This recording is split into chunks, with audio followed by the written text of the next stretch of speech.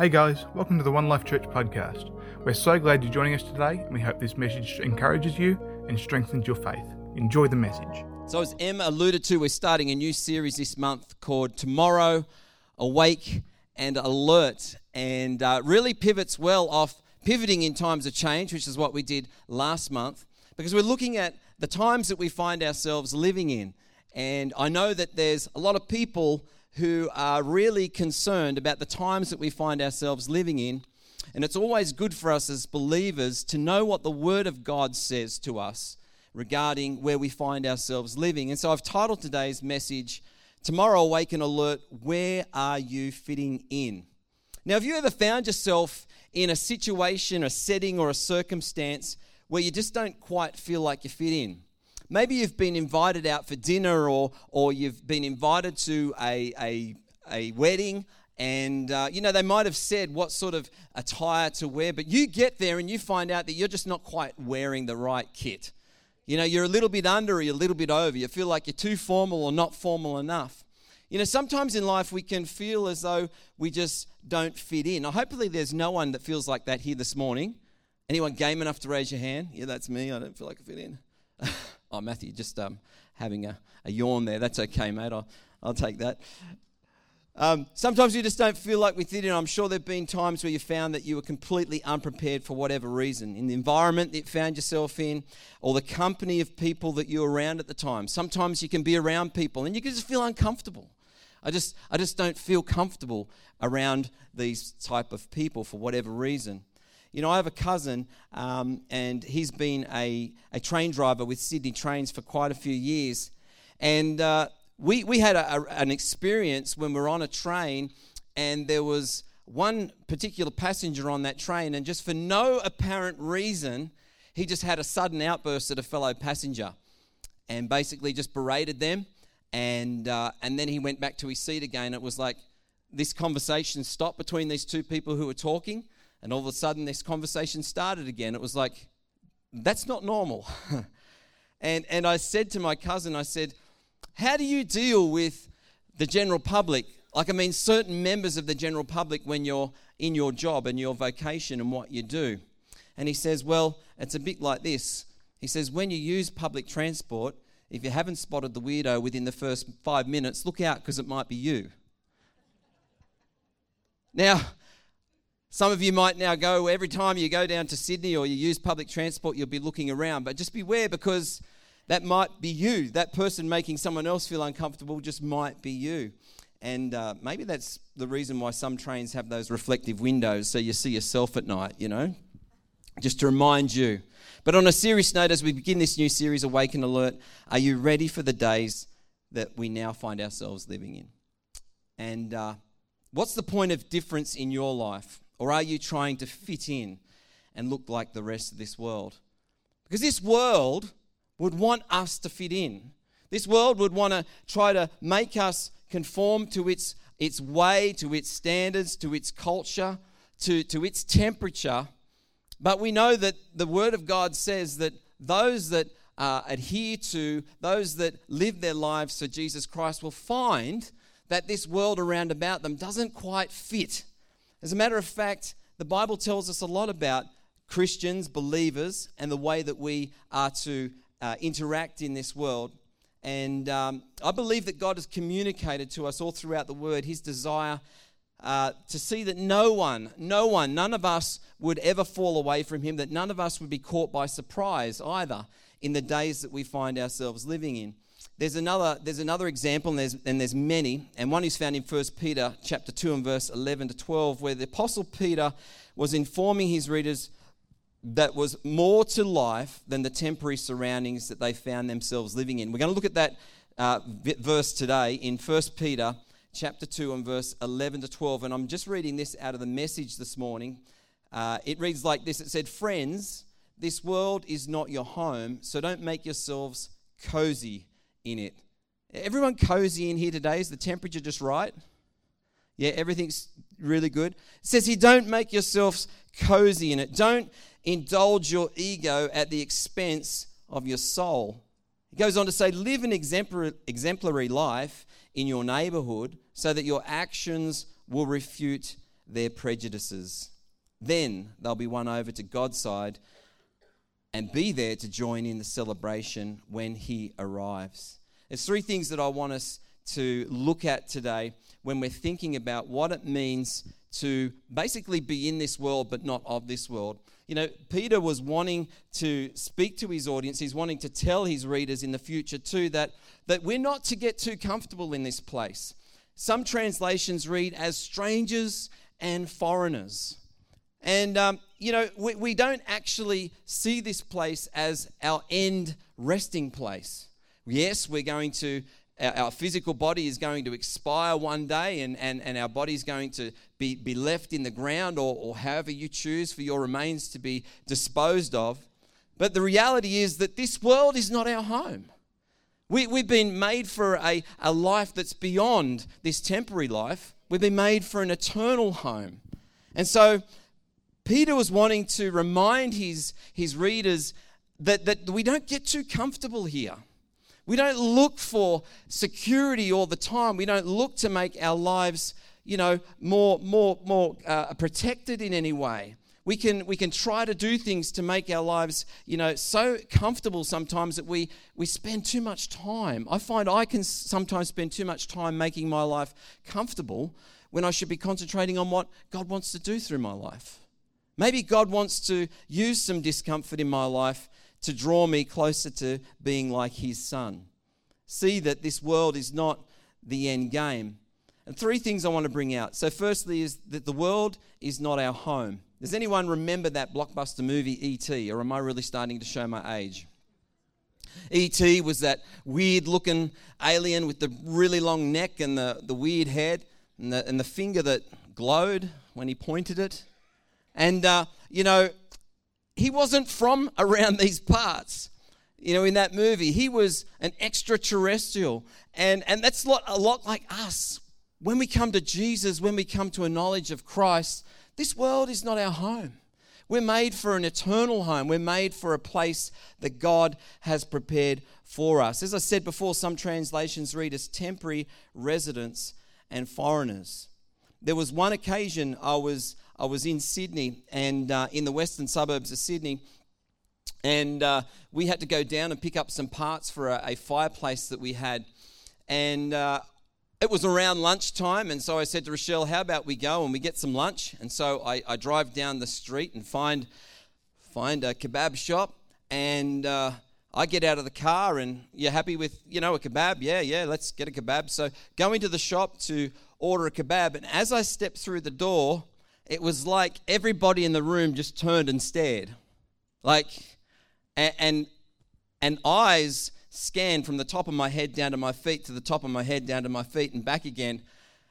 And for the first time in my life, I felt really, really uncomfortable. It was a most strange feeling to actually be in your own country, but to feel like a foreigner, like that you weren't welcome. And I just, naive as I am, country boy, just walk in and order my kebab and walk out of there. But, the Bible reminds us that, we're strangers and foreigners. We don't belong in this world. We're made for another world. We're made for another kingdom. And so we don't want to make ourselves cozy in this place. The second point is that we're encouraged to live an exemplary life. And what does that mean? It means keeping our behavior, keeping our actions excellent. And actually there's a Greek word called kalos, and it means this. It means attractively good. Turn around and see if there's anyone attractively good sitting next to you today. Maybe you're looking for that mirror right now. Attractively good, good that inspires, get this, it motivates others to embrace what is lovely, beautiful, and praiseworthy. Is there any better expression of what it means to live an excellent life? That others would actually see your life and say, you know what? A bit like that other movie. I want what he's having. I want what's going on in that person's life. I see that person is exercising faith in their life. I see that there's a hope in their life. I see that there's joy in their life. I don't see that they're living in despair. I don't see that they're freaking out over everything that happens. I need that in my life. I need some of what they've got in my life. And see, as we live like this, the Bible tells us that it actually inspires other people to be like that as well. In Philippians 1 and verse 27, it says, above all, you must live as what? Citizens of heaven. You must live as citizens of heaven, conducting yourselves in a manner worthy of the good news about Christ. Then whether I come to see you again or only hear about you, I will know that you are standing together with one spirit and one purpose, fighting together for the faith which is the good news. Do you know that we have good news? This world is full of all sorts of news, but the news that we have, the message that we have, the gospel that we have is good news. Why is it good news? Because nothing else in this world can save somebody. But the gospel is the power of God unto salvation to every person who believes. So we possess the answer that other people are looking for. Are they always going to be receptive to what we are saying? No. But you know what? There's going to be some. There are going to be some people that see the life that you live, that see the Jesus that you confess, that see the fruit that is on your life, seeing you living an excellent, exemplary life for Him. And they'll say, there's something different about that person. There's something that's going on in their life that I need to know about. In 1 Peter 2 and verse 12, just in the B section in the Living Bible, it puts it like this. It says, even if they are suspicious of you and talk against you. Anyone ever had anyone talk against them? Oh man, it's human nature, isn't it? We love to have a bit of a goss, a good old goss. You know, even if they talk against you, they'll end up praising God for your good works when what? When Christ returns. I mean, I think there's no greater thing that we can do as believers but represent Jesus Christ on this earth and use every opportunity and every faculty and every gift that He's given each one of us. Each one of us are unique. You don't have to try to be like somebody else. You just have to be who God's called you to be. Represent Him well, the way that He has designed you. You know, I've found myself on the receiving end of prejudice for being a Christ follower. People that say all sorts of nasty things. But really, friends, any sort of prejudice or persecution that we come up against, or I've come up against, is really quite cotton woolish compared to what a lot of people in the New Testament came up against. But nonetheless, we need to prepare ourselves. We need to be awake and alert. We need to be able to allow the Holy Spirit to continue to move through our lives and just to come around about our lives and nudge us from time to time and say, where are you trying to fit in? Are you trying to fit the mold of this world, or are you trying to fit the mold of my kingdom? Are you trying to be more like my son, or are you trying to be more like your next door neighbor? See, it is a challenge for us, but we need to keep our eyes on Jesus. I love this quote from John Piper, Pastor John Piper. He says, if you really want to be like Jesus by seeing Him when He comes, you'll pursue being like Him now. If you really want to be like Jesus by seeing Him when He comes, you'll pursue being like Him more now. I want to be like Jesus. I want to speak the words of Jesus. I want to declare the good things that He's done for my life. Is that your confession today? Or are you still trying to fit in to this world? Thirdly, there is a day of visitation coming. Fun fact, Jesus Christ is coming again. Are you ready? I think it's the most amazing thing that the Bible talks about when Christ is coming back. And Jesus himself talks about it, and the apostles talk about it. It's been prophesied. Friends, make no mistake that Jesus Christ is coming back. But you know what it says? It says that no man knows the day or the hour when he comes. But we've got to live every day like it's the last. Live every day like the next moment Jesus is coming back here. How can I influence this world for good? How can I yield more of myself to being more like Jesus? We can only do it by the power of the Holy Spirit working in us. You know, the Bible talks about a day of celebration, and this is really my second last scripture, but it's the main context of scripture that I want us to look at today, and that is in Matthew 22, verse 1 to 14. And it says here that Jesus also told them other parables. He said, "The kingdom of heaven can be illustrated by the story of a king who prepared a great wedding feast for his son. When the banquet was ready, he sent his servants to notify those who were invited, but they all refused to come. So he sent other servants to tell them, 'The feast has been prepared, the bulls and fattened cattle have been killed, and everything is ready. Come to the banquet.'" No sheep there, sorry, Dean. Your sheep are safe.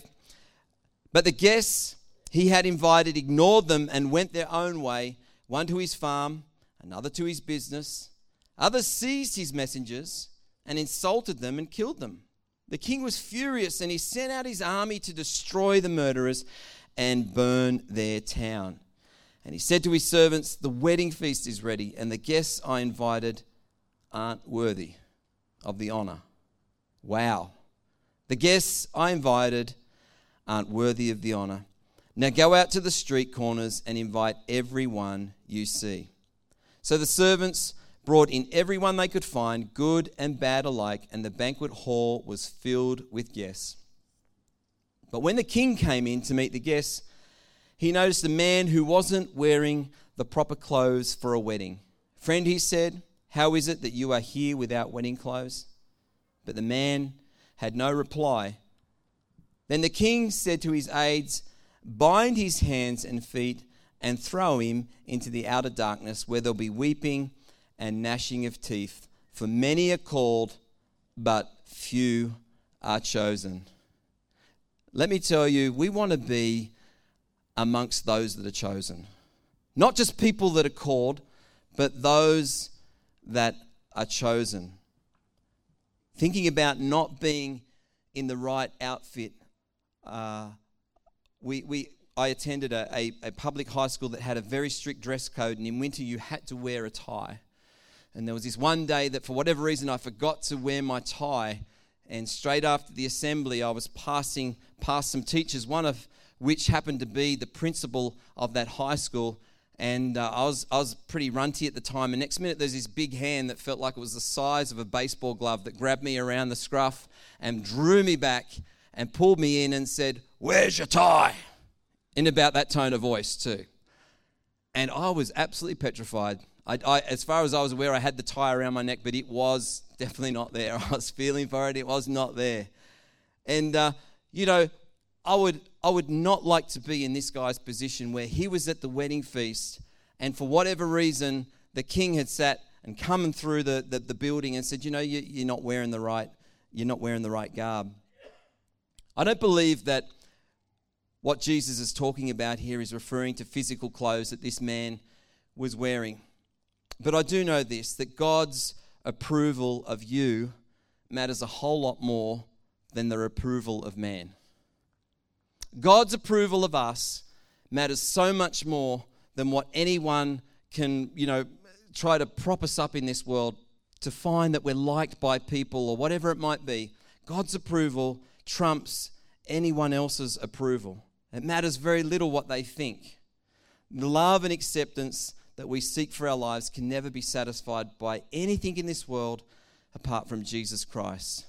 The writer of Ecclesiastes, he says that he tried, he did everything, and nothing, it was all meaningless.